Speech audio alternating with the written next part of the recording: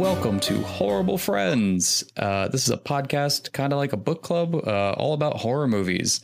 Our general play here is that we are going to talk about, give a little background on the movie. We're going to talk about the plot.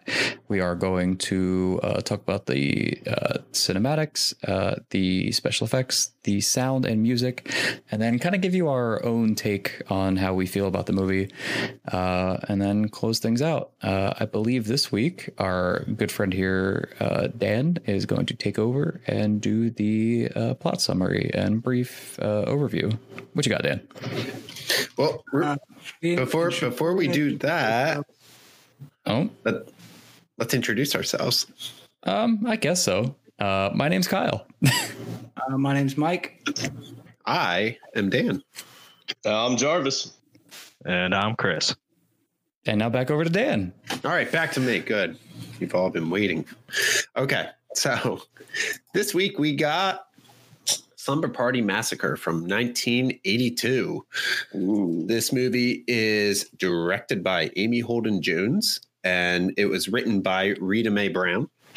This movie's budget was approximately $250,000 at the time of filming, which approximately is about $660,000, somewhere around there.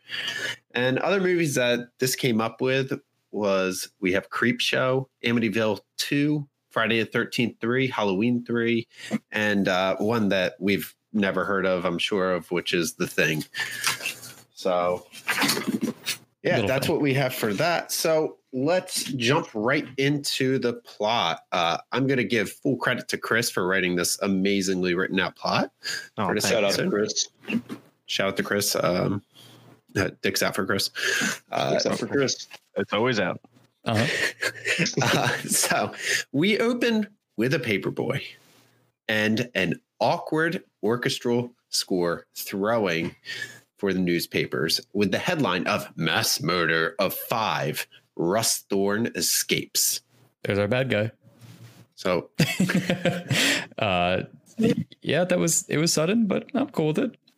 I'd say that's pretty much the cliches of horror movies where there's a killer, where it's a newspaper cover of killer escapes. Be careful.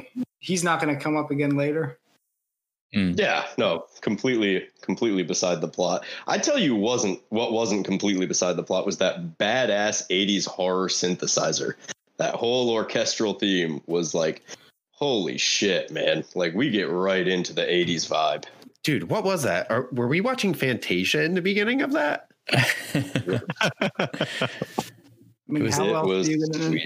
How else do you expect it to know it's the 80s unless there's synthesizer music? Hey, unless you walked into the club with a guitar, you weren't cool. You ain't cool.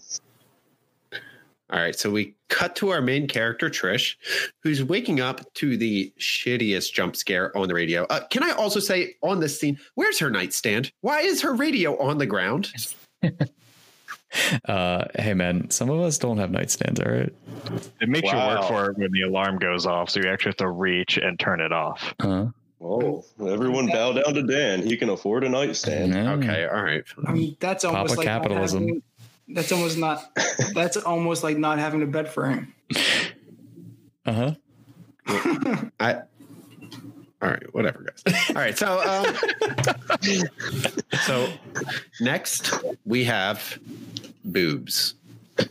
Yeah, I think that hits our alarm here, huh?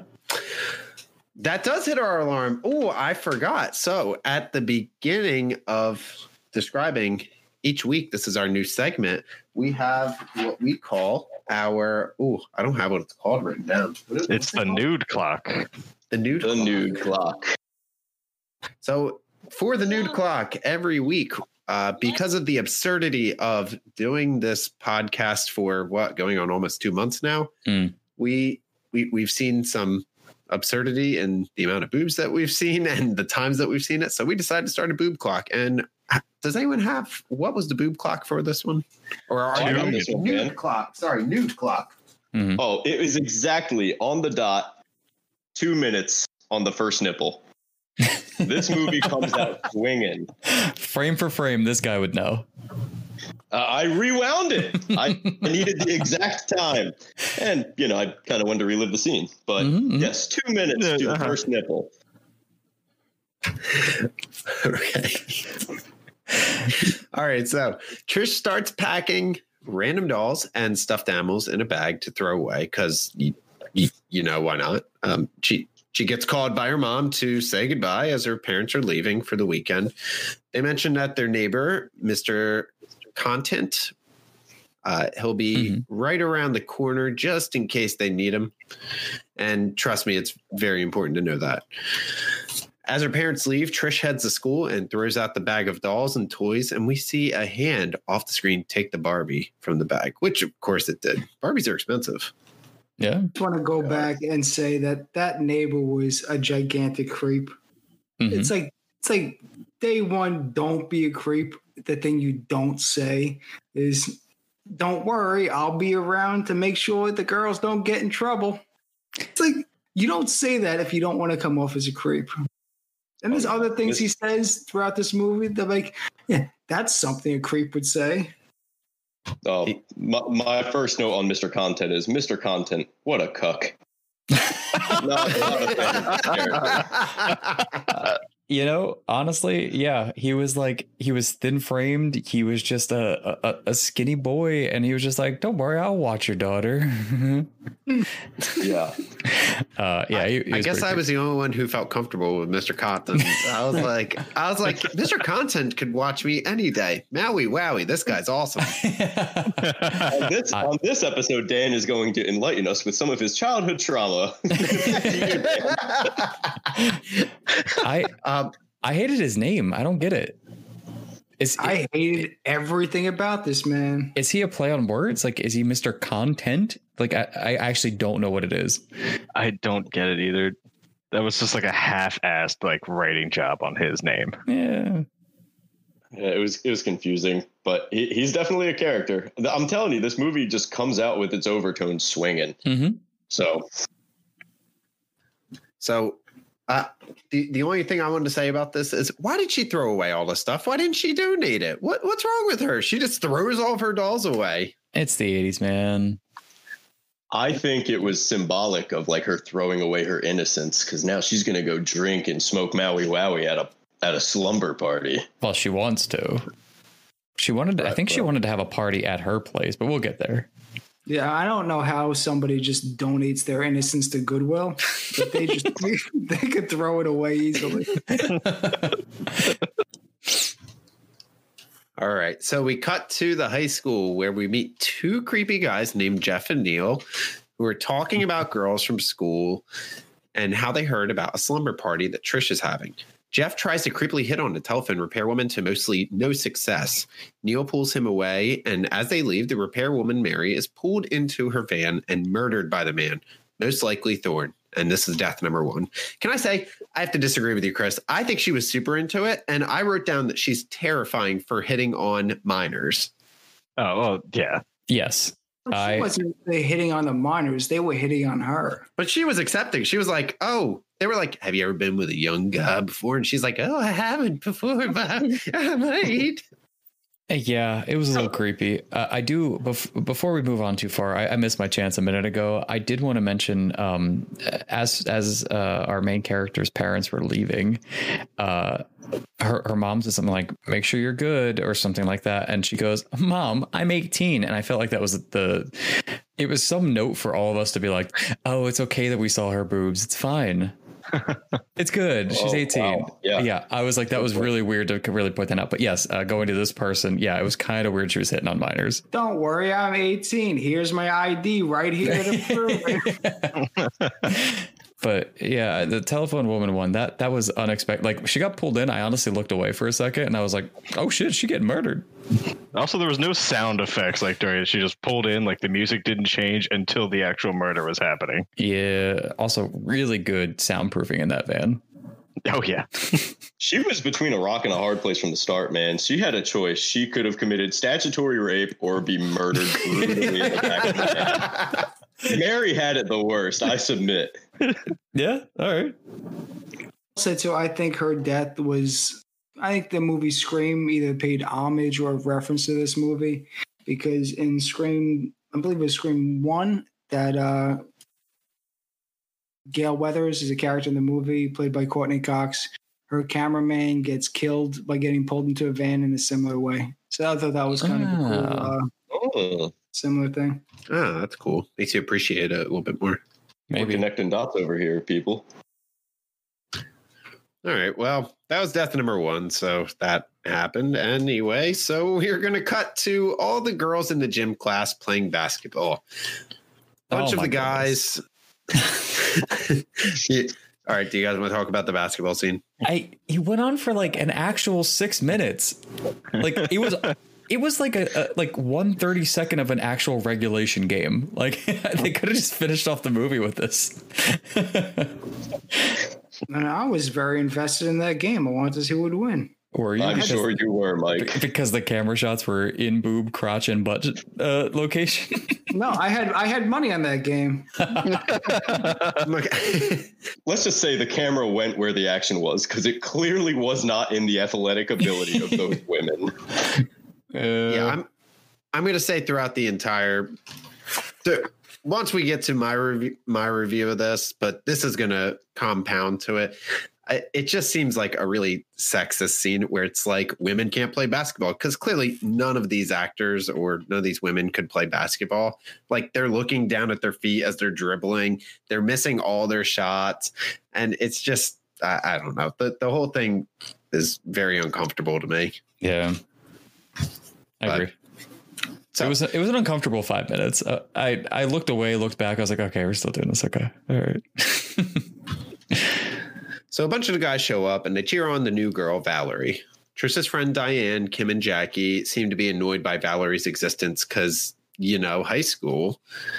And now we get to some more awkward shower shots and cue the boobs and butts, because why not? I got to say, I got to know one of those girls in that butt crack. Like they were in there. Yeah, the shot I think opens up with a towel coming off of like I don't know, one of the characters, and it is just all of the butt. And it's a slow descent through the lower back, and then it just fixates on the ass. This cameraman did not give a fuck about this plot at all. Nope. He was there to shoot butts and kick ass, man. That's what I got from it. What I got out of this was the 80s was weird because they shared the raw soap. I think they were just rubbing it on themselves, right? They weren't putting it on like a washcloth or something. I think they were just rubbing it and sharing. They were like, "Can you pass the soap?" And passing it back and forth. She washed her ass and passed it to the left. I watched it. We all went through the same high school together. That didn't happen. I don't remember. Well, did it? I don't think it did. After school, yeah, but like not during school. Yeah. Did you want to talk about your trauma here? Or do you want to wait, Dan? Anyway, so I'm going to say I personally don't see issue with sharing the same soap, because what is soap? You use soap to clean yourself. If soap could get dirty and not be shared, you wouldn't use soap to clean yourself. So you're going to say, I'm going to rub my lower extremities and I'm going to give it to you to wash your face. You're cool with that? Well, that's why you're always the first one to use. As soon as you pass it to the left, it's not your problem anymore. All rules are off. Be at the top of the pedestal is what you're saying. Top of food chain, baby. Did anyone else feel creepy about watching a bunch of high school girls in the shower? They were 18. Really creepy. They were 18. They all I didn't see everyone's ID, okay? I mean, they kept a very clear precedent. They are 18. I will say Barbies have been thrown out. I will say that. Didn't you hear when they were talking and they were saying, "Hey, Valerie, you remember last week at my 18th birthday?" I will say that as far as hiring goes and like actress choice, they all seemed plausibly 18. or like high school age. Nowadays, I don't know. Like, I feel like you get I feel like you get like 30-year-olds playing like 15-year-olds. It's really weird. And I don't like that at all. But like, this felt plausibly 18, which is still uncomfortable. But like, I don't know. It was weird. The last thing I want to say about this scene is the super cringe, creepy story that Diane told about spiking a baby. I had to rewind. So uncomfortable about that. Yeah. Like, this is a random, just basically dead baby joke. Yeah. So into an already awkward shower scene. So here's the joke joke or story or whatever. Supposedly someone's at a football game and she's like, so she finally throws her baby down to the player and the guy takes it and he slams it on the ground and goes touchdown. And that's it. That's the whole joke. And then they stop. Well, yeah, nobody liked it. The people around her were like, Nobody laughed. We didn't enjoy it. I thought it was building a character of some sort, but I don't remember who she was or why that was important, but I don't know. That was Diane. How dare you? Diane? Oh, I'm sorry. Well, Diane does make some poor choices in this movie. This is fair. I would not. We'll get to those. against her. There's no shortage of bad choices on Diane's part. All right. So once in the locker room, Trish mentions that she wants to invite Valerie to her party, but her friends bitch and say why we hate her. Valerie hears and walks away upset. What bitches? Dude, that was like, they were literally locker neighbors effectively. Like, yeah, like a foot away. It's just like a foot away. They're like, do you think she heard us? They might as well have just been, hey, Valerie, we really don't like you, and we'd really hate it if you came to the party tonight. We hate that you're pretty. That's more or less what they were saying. It was very like stereotypical girl locker room chat, which was, I would imagine it's got to be built into the movie on purpose. But if you're going by movie logic, which I live my life by movie logic, if somebody is not standing directly next to you, you can talk as loud as you want and they can't hear you. Yep. It's like Skyrim logic, right? If you crouch behind a guard, then they can't see you. You got to put a basket on his head and steal everything and sell it back to him. I'd sell my sister if I could. All right. So as all the kids leave the school, no one seems to notice that the very obvious dead body is in the dumpster that is in no way hidden. This is the phone lady, the phone technician lady. One girl named Linda goes back to the locker room to get a book from her locker. She gets locked in with the killer and begins the slowest chase and unsatisfying death of the movie. This is death number 2. It's bad. It was rough. It went on for so long. It did. I feel like, again, this cameraman was just like, let's just follow the genes. It was all gene shots to me. I don't know, man. A lot of denim. A lot of denim. This scene did go on and on, but also in this scene, we kind of see like that the director is now setting the precedent that the murder weapon is this auger fucking drill. This giant, cumbersome, impossible to murder a slumber party worth of women weapon. But this is what we're going for. Yeah, this is now the second person. So 3 things to note. 1, the Mario level music that was playing. 2, as soon as I saw the killer, I said, that's Bruce Springsteen. 3, why did Linda have to die? She was trying to be responsible. She just went back to get a book to study over the weekend. Yeah. I said similar to the about the killer. I was like, this is literally like a Johnny Everyman. Like I know one of our listeners will not appreciate this, but this is still not the worst thing Bruce Springsteen's ever done. So Mike's referring to my wife because we're big Bruce Springsteen fans. But as this came on, I told her, I was like, look, it's Bruce Springsteen. And then throughout the whole song, I was like, I look away in the evening and I got nothing to say. Yeah, we've also just had our entire episode demonetized. But he's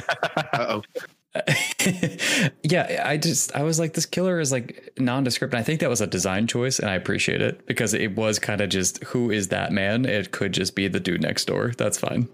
I was cool with it. All right. So Diane appears to be being followed by the killer. Psych! It's her creepy as fuck boyfriend, John, who we all love. He wants her to skip the party and party with him. Wink, wink. Yeah, she has some sweet jujitsu moves, man. Dude, John Miner got damn Judy chopped. That's what John Miner got. He got flipped.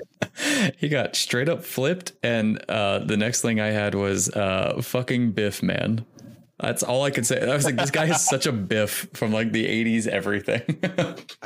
So there's one thing that Kristen had put in here that I'm just going to say. When the coach goes home and the drill comes through the door, right? I laughed when she said peephole. Yep.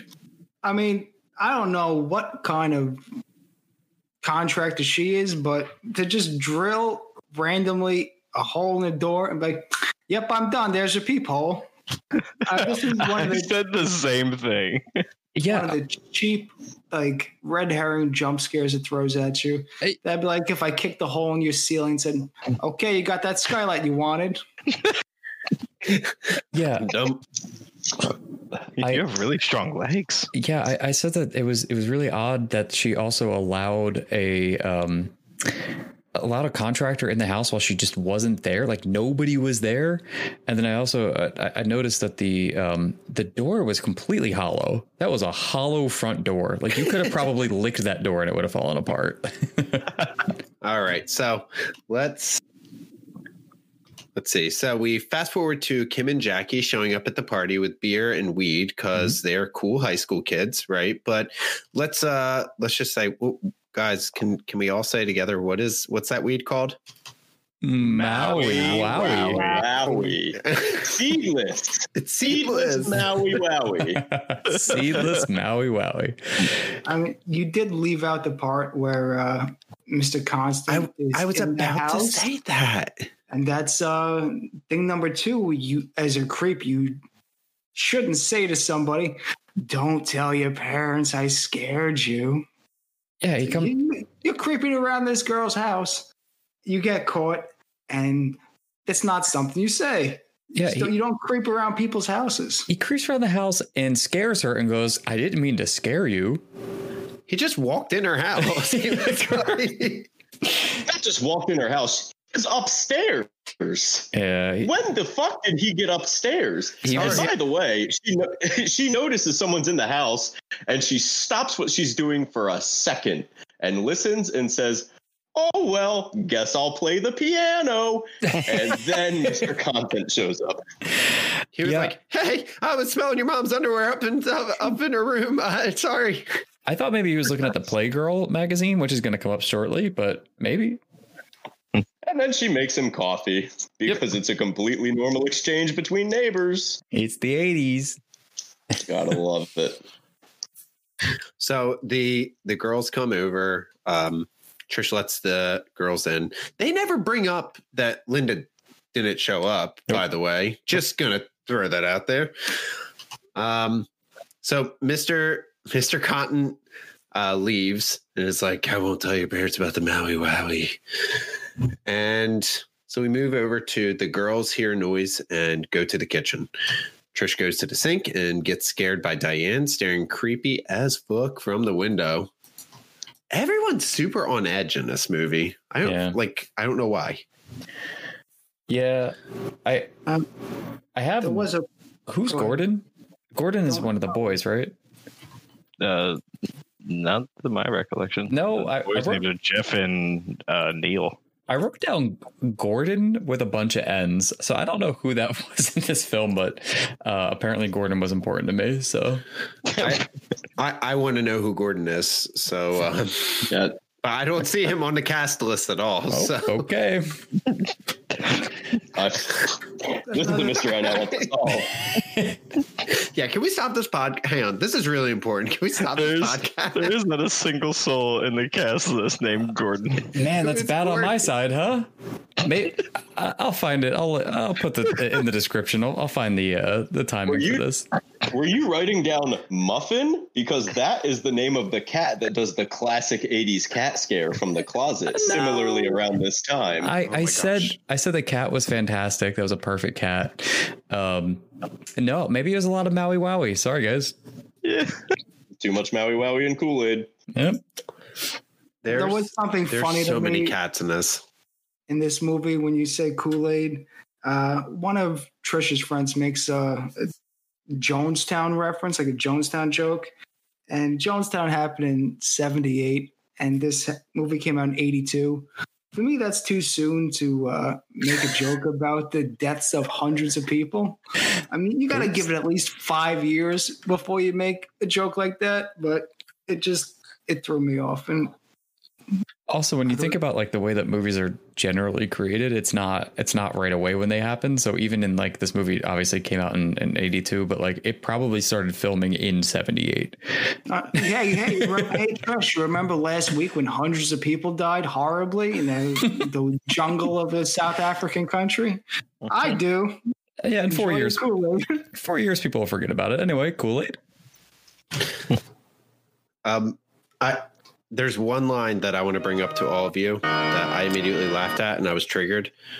They were eating chips and they were like, hurry up. This is the best time before Diane gets here and eats them all. And I was like, I'm so triggered because I'm so triggered. I mean, Diane. For those of you that don't know, that's Dan. I mean, I think this movie's trying to tell you something that you need to get your chip eating under wraps. I don't have a problem. All right. So I tell you what, I wrote down later that this movie it really should be called High School Girls Don't Give a Fuck About Each Other, the movie. And it's a pretty consistent theme throughout the film. Yep. All right. So the creepy dudes, Jeff and Neil, they show up outside and watch the girls get changed from the window. Ew. It was very so it's at Porky's. This time. This is very Porky's. I swear to God, I said that to Tiff. I was like, this is so Porky's, rapey AF. Yeah. Like, gross. All right. But this is the part where we go and we cut back to Valerie and her sister. Weirdest conversations. Valerie's sister, I can't remember her name right now. I have it written down somewhere. Courtney. Yeah, here it is. Courtney takes Valerie's Playgirl and is like looking at naked guys. Valerie catches her reading it, goes upstairs, finds a banana in her bed, and then proceeds to be like, you were beating off boys in the 5th grade. Yeah. What the hell? I think you left out the most important part, that the cover model of that magazine was none only than Rocky Balboa himself. Sly Stallone. That's awesome. Yeah, I didn't even notice that. I did. Was it presumptive that she used the banana or that she just left banana in the bed? I don't know. I don't know. There was a level of it. There was a level of inference that I was not comfortable with. That is for sure. Especially peeled banana. I can't even get into the layers of disturbed that I was at the thought of that. But dude, let me tell you, man, like prior to that scene, like what was more disturbing is like, dude, this movie puts you back. Reading magazines with your sister on a Friday night and your cat is drinking like milk from a saucer. I was like, are they going to churn fucking butter next? Like, where am I? I think somebody did show up in a Ford Pinto. I'm like 80% sure. So yeah, this was 80s, man. This was turning butter. So her sister Courtney gets very mad none of the emotions make any sense, but she gets mad at her sister for saying that she beats off boys in the 5th grade, or doesn't say it, whatever. And she's like, I'll get you for this. So we cut back to slumber party. Just very quickly going to mention Diane is talking to her boyfriend. They spy on her. And she finds out and she says, our First Amendment rights are violated. And immediately I went, okay, boomer. That's awesome. That is phenomenal. And we cut back to Valerie going outside, little jump scare moment. And her sister pulls a knife on her. Mm-hmm. Very casual. And then casually just joke it off. So This is that. By the way, that's around the same time that I don't know if I'm skipping ahead, but the boys take out what were the two guys' names? Jeff and Neil. Jeff and Neil. This is around the same time that Jeff and Neil play a prank on the girls after staring at them changing, and they take the fuses from the fuse box in the garage. Couple that with like the knife to the throat prank from sister to sister.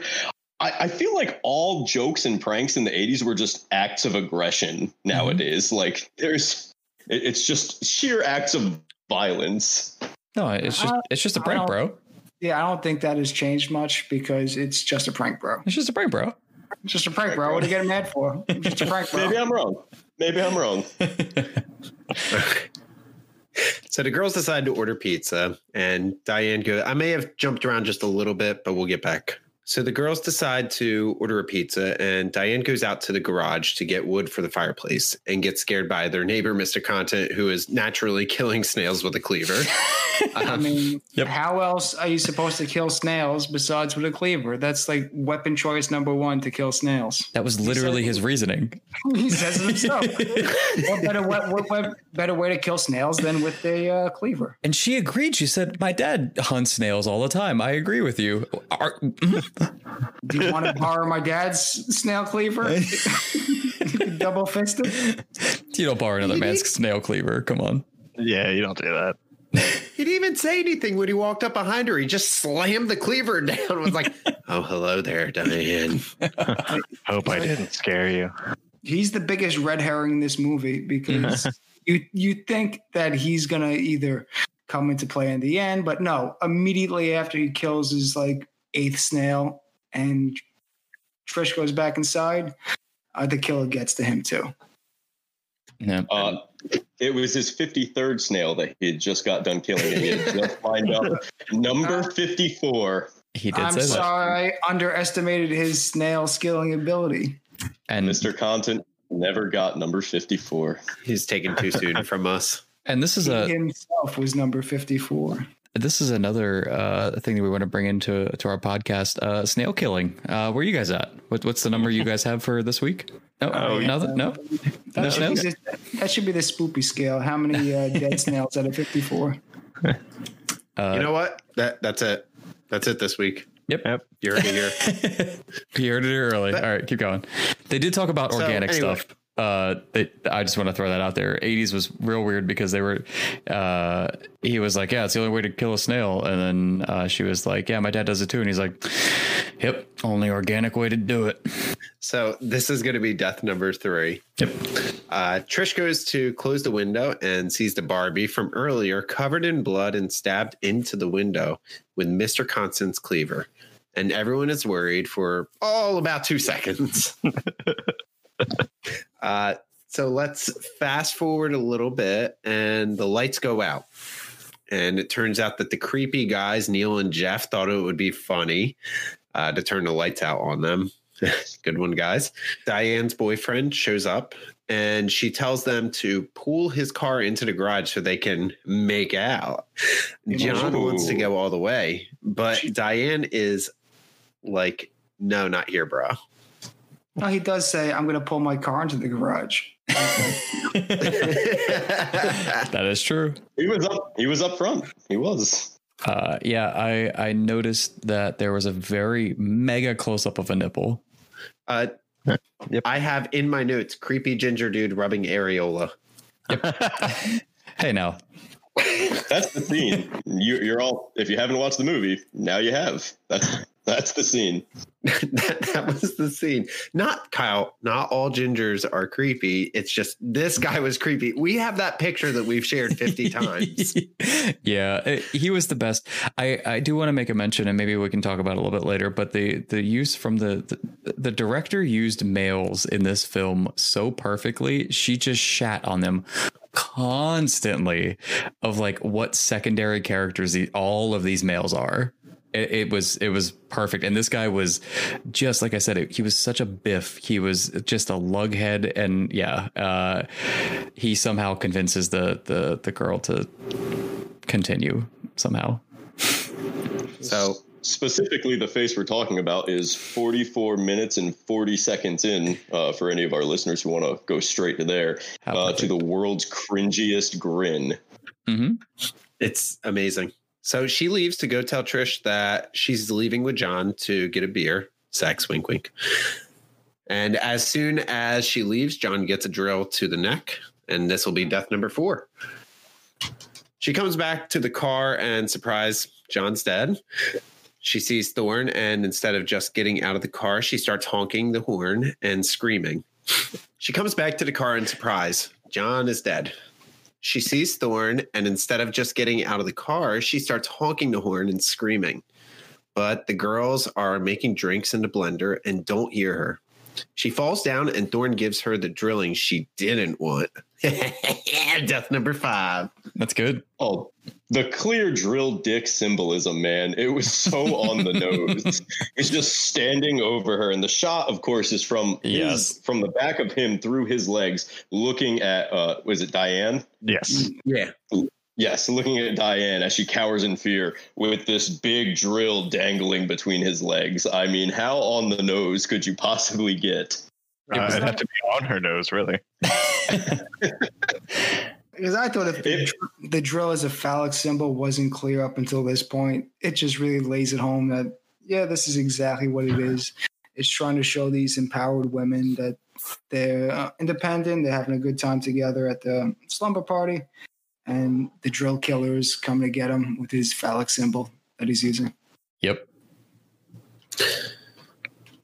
Did anyone else make a pun when our boy got his head cut off? I couldn't stop. I don't think I did. I was like, it's not time. I just went full Austin Powers. I was like, it's not time to lose one's head. That's not a way to get ahead in life. Will never be the head of a major corporation. That's enough.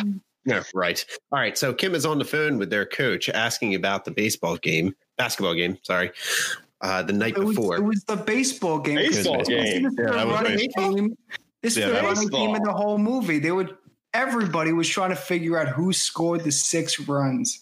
They kept going back like, who scored the 5th run? Who hit a home run? And throughout the whole movie, this was an ongoing like background conversation they were all having. And it was also a reason for one of the girls to be in like a relatively skimpy baseball uniform kind of thing. So it was a large Dodgers t-shirt, almost a nightie. But yes, so it was they were discussing the finer points of the Dodgers game from the night previous. Okay. I thought you guys were trolling me, but okay, you're all on the same page. Okay, so the pizza guy shows up. We got him, guys. I'm going to have to go rewatch this movie. The pizza guy shows up, and when they open the door, the pizza guy falls forward with his eyes drilled out. Everyone screams, and the coach hears everything before the line goes dead.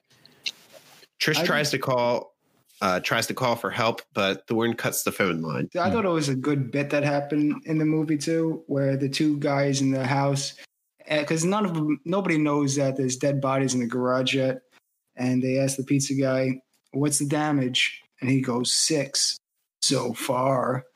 And at this point, yes, I didn't notice that. So 6 people so far. 6 even so far. Yes. Interesting. Yeah, I didn't catch that. I heard him say 6 even, but I was like, what was the point? Okay. Yeah. I also, my second thought was, man, pizza was real cheap. It's cheap pizza. They ordered just the crust. In this economy? So Jeff and Neil run out different doors with knives and try to get to Mr. Content's house and Valerie's house. Jeff finds Diane's body in the garage and gets drilled through the shoulder. Cut to Neil banging on Valerie's door, but she can't hear him because she's watching a movie at 1 billion decibels. There was no need for that movie being that loud. No, and it correlates to like actual sound of the film because it was an extraordinarily loud scene. This was another like homage that Scream played to this movie, because in the first Scream, I think it was Nev Campbell's character, Sydney finds another character, Tatum, played by Rose McGowan. She got strung up in the garage, killed in a similar way. She was trying to sneak out the dog door in the garage, and that's how she died. So this might have been a similar way that Diane died too. So Jeff and Neil, when they're planning this kind of like great escape, they're like, did anyone else get the vibe that they totally wanted to kiss each other? As they were talking about, maybe only one of them is going to make it. That was the whole movie. They were awkward and weird the whole film. Like they should have just kissed. At that point, I started going back and sort of like realizing finer points. If you remember them watching the girls get undressed outside the window, like Jeff or Neil, one of them is standing eerily close behind the other, Mm-hmm. just breathing into his ear. Like I felt like there was some sexual tension between Jeff and Neil as they plotted their great escape to save everyone, to no avail. So Neil tries to fight off Thorne, but ends up getting stabbed with his own knife, and this is going to be death number 6 for us. Thorne drags his body and opens the trunk of John's car where he stashed all the bodies. The remaining girls are scared, but they are still hungry. God, this is a great scene. As they eat the pizza on the back of the dead pizza man, Jeff is outside the back door bleeding to death. Some of these lines that they say, though, right? Did you guys write them down? Did you write them down? I hope someone did, because I wrote down this is one of the most underrated comedic gems in the entire horror genre. Here, I'll give you one, and I'll see if anyone else wrote the other one. I have both of them, but I don't want to take the spotlight on both. The first one is, he's cold. Is the pizza? That stuck out to me the most. Because, but there's nothing wrong with cold pizza. I'll have cold pizza any day. So cold body, no. Cold pizza, I could deal with it. I thought you were going a different direction. I'm happy that you decided to say no cold bodies. As they put the pizza on the cold body, she eats the pizza and goes, life goes on. Not much longer. What a perfectly teenager thing to say, though. The invulnerable teenager of, all right. I mean, I'm not going to waste this pizza. Hey, nobody should. I don't blame them. They hear whimpering and head to the back door and do nothing while Jeff gets drilled. This is death number 7. Valerie and her sister, Courtney, go to check on everyone and knock on the door, but no one answers, and she leaves. Jackie runs to the door and opens, and boo, it's Thorne. And he cuts her throat with the drill, and this is death number 8. I mean, this is when all the kills start coming fast and furious. Mm-hmm. I did notice that at one point I got about to halfway in the movie, and nobody from this slumber party has been massacred in Slumber Party Massacre. And at this point, I was kind of disappointed. I wanted to see some more Slumber Party massacring. Took about 40 minutes before it happened. I agree. It took a while. And the film is only an hour and 10 maybe. Yeah, it's a relatively short film. Yeah, it's a big build. This is like fireworks on 4th of July. It's like they hit the finale and they're just like, murder everyone. So Trish and Kim hide in a room, but Thorne sneaks in because he rolls a nat 20 on his sneaking. What? Yo, quietest like entry through a window ever. Yeah, holding a drill. It was great because they did on the second floor. I know, and they did a great turnaround in that like like it was a good scene. I loved it. The way the light was hitting his face, it almost looked like it was photoshopped on.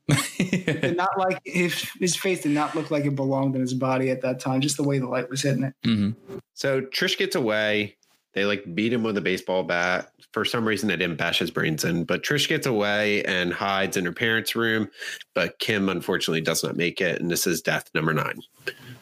This was kind of at the point where I realized, like, if we had just kind of sort of thrown the deaths, like cut all the scenes except for the girls dying one right after the other, you just see the sheer disregard these girls have for one another. Like watching their friends get brutally murdered. They're just like, fuck that. We're upstairs now.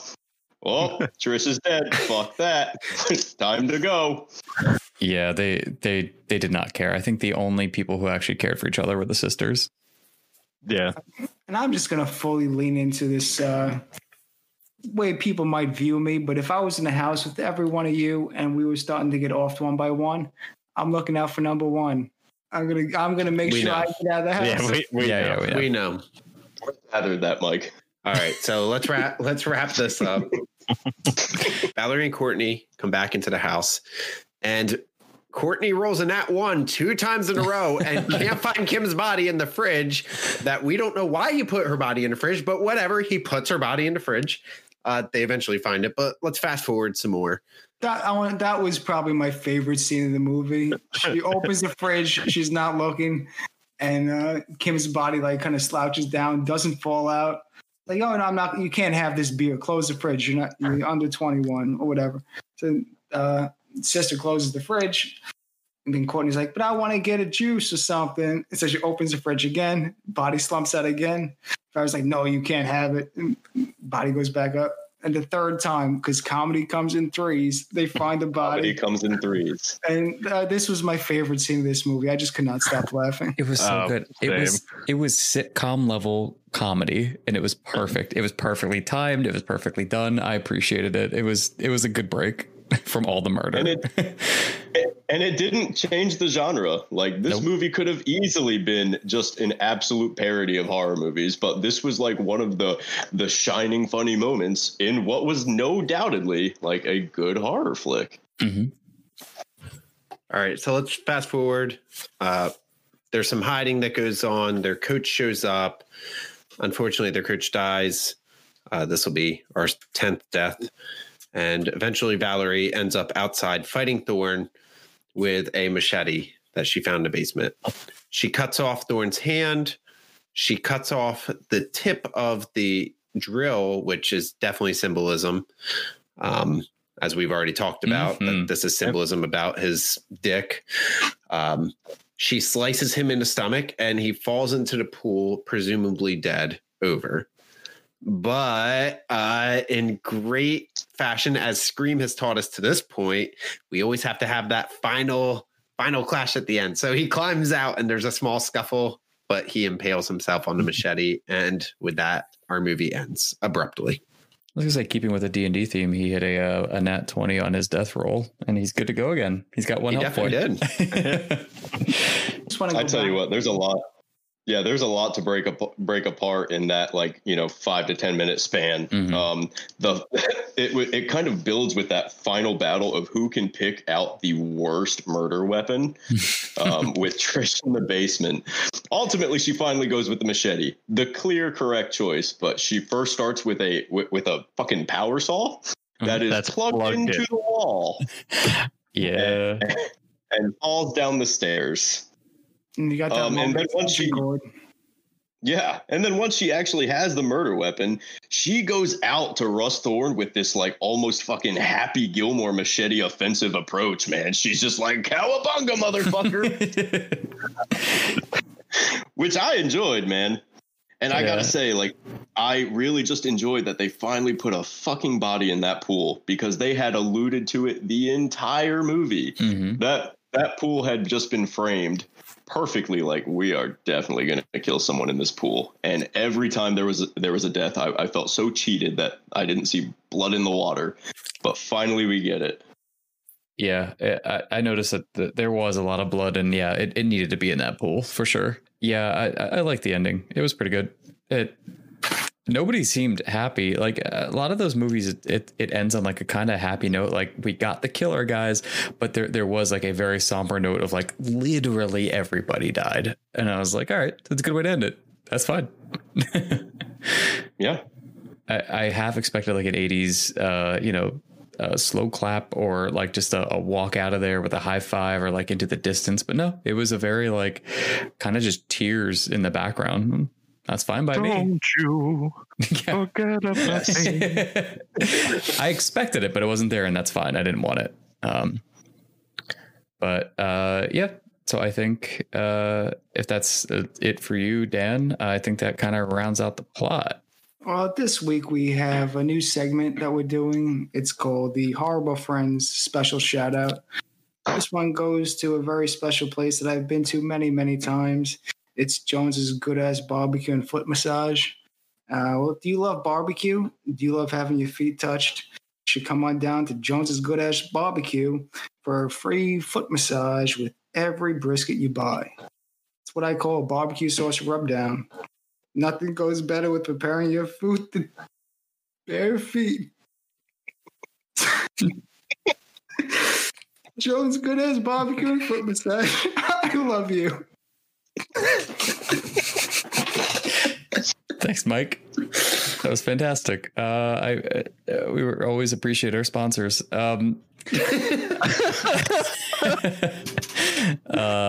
Yeah, so let's go ahead and move on over to cinematography. This film's great. There's nothing to it. It's a good horror movie. There's all the scenes are pretty well done. Nothing felt cramped or awkward or weird or bad or anything like that. Everything was pretty well shot, I think. For me, you got all your classic slasher movie tropes. You got your jump scares like the cat jumping out of the closet. So it hit all its marks. You got the red herring with the neighbor. You thought the neighbor was the killer or could have been some way involved. And he completely wasn't. He just gets offed in the middle of the movie. So I like the cinematography and the way it was done. Absolutely. Yeah. They did a good job at the school. That kind of that initial or the second kill. I forget her name, but she went back to go get the book. And, it was a long scene. But there were some adventurous camera angles, from the roof of the gym, kind of showing like how alone she really was, and it definitely set the scene well in a lot of ways. It used a lot of senses to do it. Yeah, I like the passing through the locker, the locker. I don't know, sets or whatever you want to call them, but yeah, like when they were passing past each chunk of lockers, that was pretty nice. That was pretty cool. I guess from there we will go ahead and move on to special effects and CGI or whatever you want to call it. There wasn't like the stabbing and the gore, that was pretty good. That was all right. I'd say the really only maybe even kind of practical effect was when Thorne got his hand cut off and sliced across his stomach. I feel like that was the really major effect. I mean, yeah, there was also John losing his head. And there was also the pizza guy getting both eyeballs. Yeah, I was gonna say I was gonna agree with you there, Chris, but then I thought about it a little bit. Yeah, I agree with you. That was probably the better one when he lost his hand. That was solid, but there were a number of them. They were well done enough that you were like, oh, okay. They kind of blended in well. So. Oh yeah, definitely. It wasn't overly bloody. It wasn't just blown away out of proportion. They were all believable kills. They were all done well, and it was good. Then we will go ahead and move on to sound and music. 80s. 80s. That's it. Music was fine. Like you said, the opening music was fantastic. The suspenseful stuff, it blended in well enough that I don't remember it. I don't remember calling it out in my own head even. Not really. It was fine. It was pretty good. That was all right. A lot of creaky floorboards, a lot of creeping around, and the drill. Obviously, that sound was pretty crazy. But 80s horror synth, man, you gotta love it. I mean, the movie did a good job of putting us right at the time it was meant for. Yeah, good use of suspense building kind of tones. Some good jump scares. The cat, the Diane's face in the window. Everything was very cohesive. Yeah, and not not too much. Like the jump scares weren't too much. They served their purpose. They were fine. They weren't too crazy, but it wasn't like 80% of the movie, which was good. We have to go on to our rating for spoopiness. What do we got, Dan? All right. Well, I actually had an easy one this week.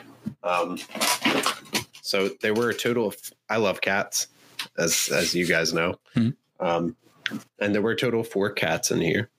So since we did dogs for, which one was it? We did dogs for the thing. Yeah. Mm-hmm.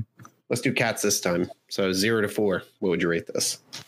On a strictly spoopy scale, or gross? I don't know. Like, I want to say like a 2, right in the middle. Oh, there was some good gore. It wasn't too bad. Wasn't too gross, and I wasn't terribly scared. I think I was more annoyed at the characters for their like stereotypical, getting murdered thing, but it wasn't bad. Yeah, I'm about on the same page. Just as pure spoopiness, out of 4 cats, I would give it about 1.5 cats, spoopy wise. Because the jump scares, even though they weren't like scary jump scares, just the overall tone and the stalking killer and his presence was looming throughout the whole movie. It was a little spoopy, but not overly spoopy. Mm. Yeah, I'm gonna go with Mike. I'm between like a 1.5 to 2, definitely. I don't think it was particularly scary, especially for today's day and age of things that we've seen that are horror movies now. But trying to put myself in that spot of like the 80s with like when people felt a little more comfortable with like leaving their doors unlocked. I guess I'm leaning more towards a 2 in thinking about that. Like, I think for the time, I think it's pretty creepy. Yeah, I'm going to go with a 2 for spoopiness. Yeah, keeping the time in mind. Yeah, I think I'm with you, Dan, man. Yeah, 2. And for a number of reasons, I think this was probably for its time pretty creepy, man. You look back at some other movies, 2 years prior is when we got Friday the 13th, the first Friday the 13th, and it used a lot of the same formulas, in terms of just making bodies kind of like hang from the rafters. A lot of really smart plays that probably freaked a few people out. And I'd just like to say that this movie had every opportunity to not take itself seriously and be a lot less than what it was. And it, even though it was fun and it was playful, like it was still a good horror movie, man. So I'm going 2 kitty cats. Mm-hmm. And pretty much just to keep up with the theme with the rest of you guys, I'm also going to go with 2 adorable little kitty cats. Wasn't really scared at any point. I mean, on edge every now and then just because of like the music getting tense and jump scares here and there.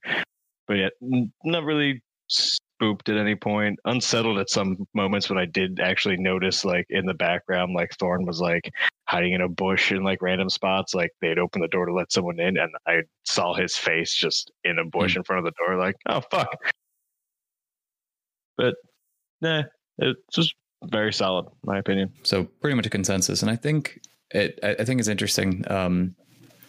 I think that we collectively almost all really like this movie. It was kind of a good time. It was fine. I don't know if other critics agree with that or not, but like I had a good time watching it. So I appreciated the film. It was of its time. It was saying stuff and having female characters that weren't just straight garbage, even though they were over sexualized.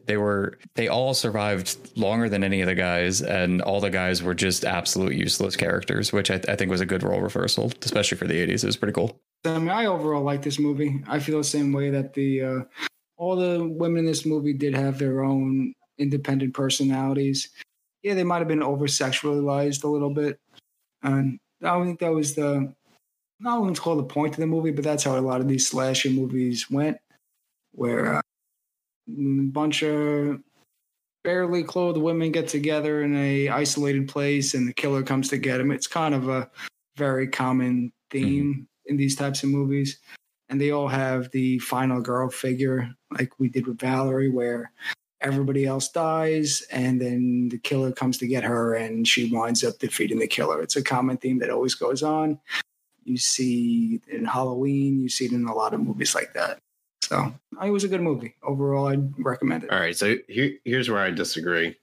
So on movies such as goofy movies like Deathbed or things like that, I'll say I love these movies. This is a movie where I have to kind of take a look at this in a serious lens, because this movie does want to be a serious horror movie. Now, the screenplay writer, Rita Mae Brown, originally wanted this, as we said earlier, to be a parody. However, the movie was produced against her wishes and made into more of a serious one. Rita Mae Brown is a highly intelligent woman. She has her PhD. She's a self-proclaimed feminist. And I see these things and I hear these things about this movie. And I saw that after I watched it. When I finished it the first time, I finished it and thought that was nothing special. To me, that's nothing special, especially looking at movies that have come before that. The Thing was made that year. And although I do think The Thing was done ahead of its time, I think movies like that are setting the bar of what serious horror movies should be trying to do.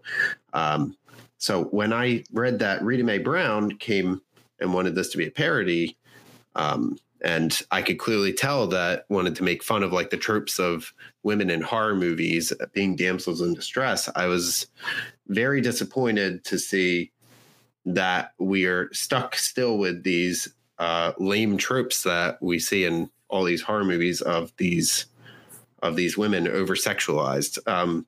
So from that perspective, I was very disappointed in the movie. I'm not going to sit here and say that you shouldn't watch the movie. I think it's a classic in its own right, but I think you should go into it and understand that and try to look at it through that lens. If you're going to, if you want to just sit down and have fun with a horror movie, it's a good movie to sit down and have a good time with. So I would suggest it, but just look at it through that broad lens when you're doing it. It's fair. No, extremely fair. I feel like you can tell that with like, she wanted to be more of like a satire, because at times, like just the way it's shot, like I can feel that, but then just in moments it's shot to be like a satire or parody, but there's this serious tone that just in moments for me just didn't fit it. Yeah, I think they jump back to it, because I think when you're talking about some satire, you can kind of talk about like, you know, scary movie style satire, right? Like it's straight up comedy and satire, but the bad guy was never he was never like relinquished of his role of being a bad guy. He was consistently the bad guy, and he was still an imposing threat on these girls. So yeah, I could see how her parody might have, and definitely was kind of strewn, because I feel like they left half the scenes where she was like, isn't this kind of a joke, guys? And then left, because like the we mentioned that the drill scene, sorry, a lot of the drill scenes, but the drill scene where he has it hanging between his legs, like obviously perfect shot, it was great, but then you go on to like, he gets like good actual murders going on, and it's just like, okay, it's weird that they had to splice two thought processes into this film. So I don't know, I agree on all points. With that, I think that pretty much wraps us up. We went a little long probably this episode, but hope you guys don't mind too much. I want to give a shout out to the folks who do our art and music. Our art is done by Connor McLeod. You can see the information in the description of the podcast and in the episode. You can also check out our music, our intro and outro music that's done by Andrew Kavanaugh. His information is also in our descriptions. And besides that, I guess tune in next time for our fun stuff. If you guys have any questions for us, you're welcome to shout out at our Twitter. I believe we are at Horrible F. That's the best we could do. And we also have an Instagram around the same name. You can follow us there. We kind of do some updates there. Ask us any questions. We'll make some polls, whatever you guys want to do. And then yeah, I guess, Chris, do you have anything you would like to tell our lovely listeners? Thanks for stopping by and having a horrible time.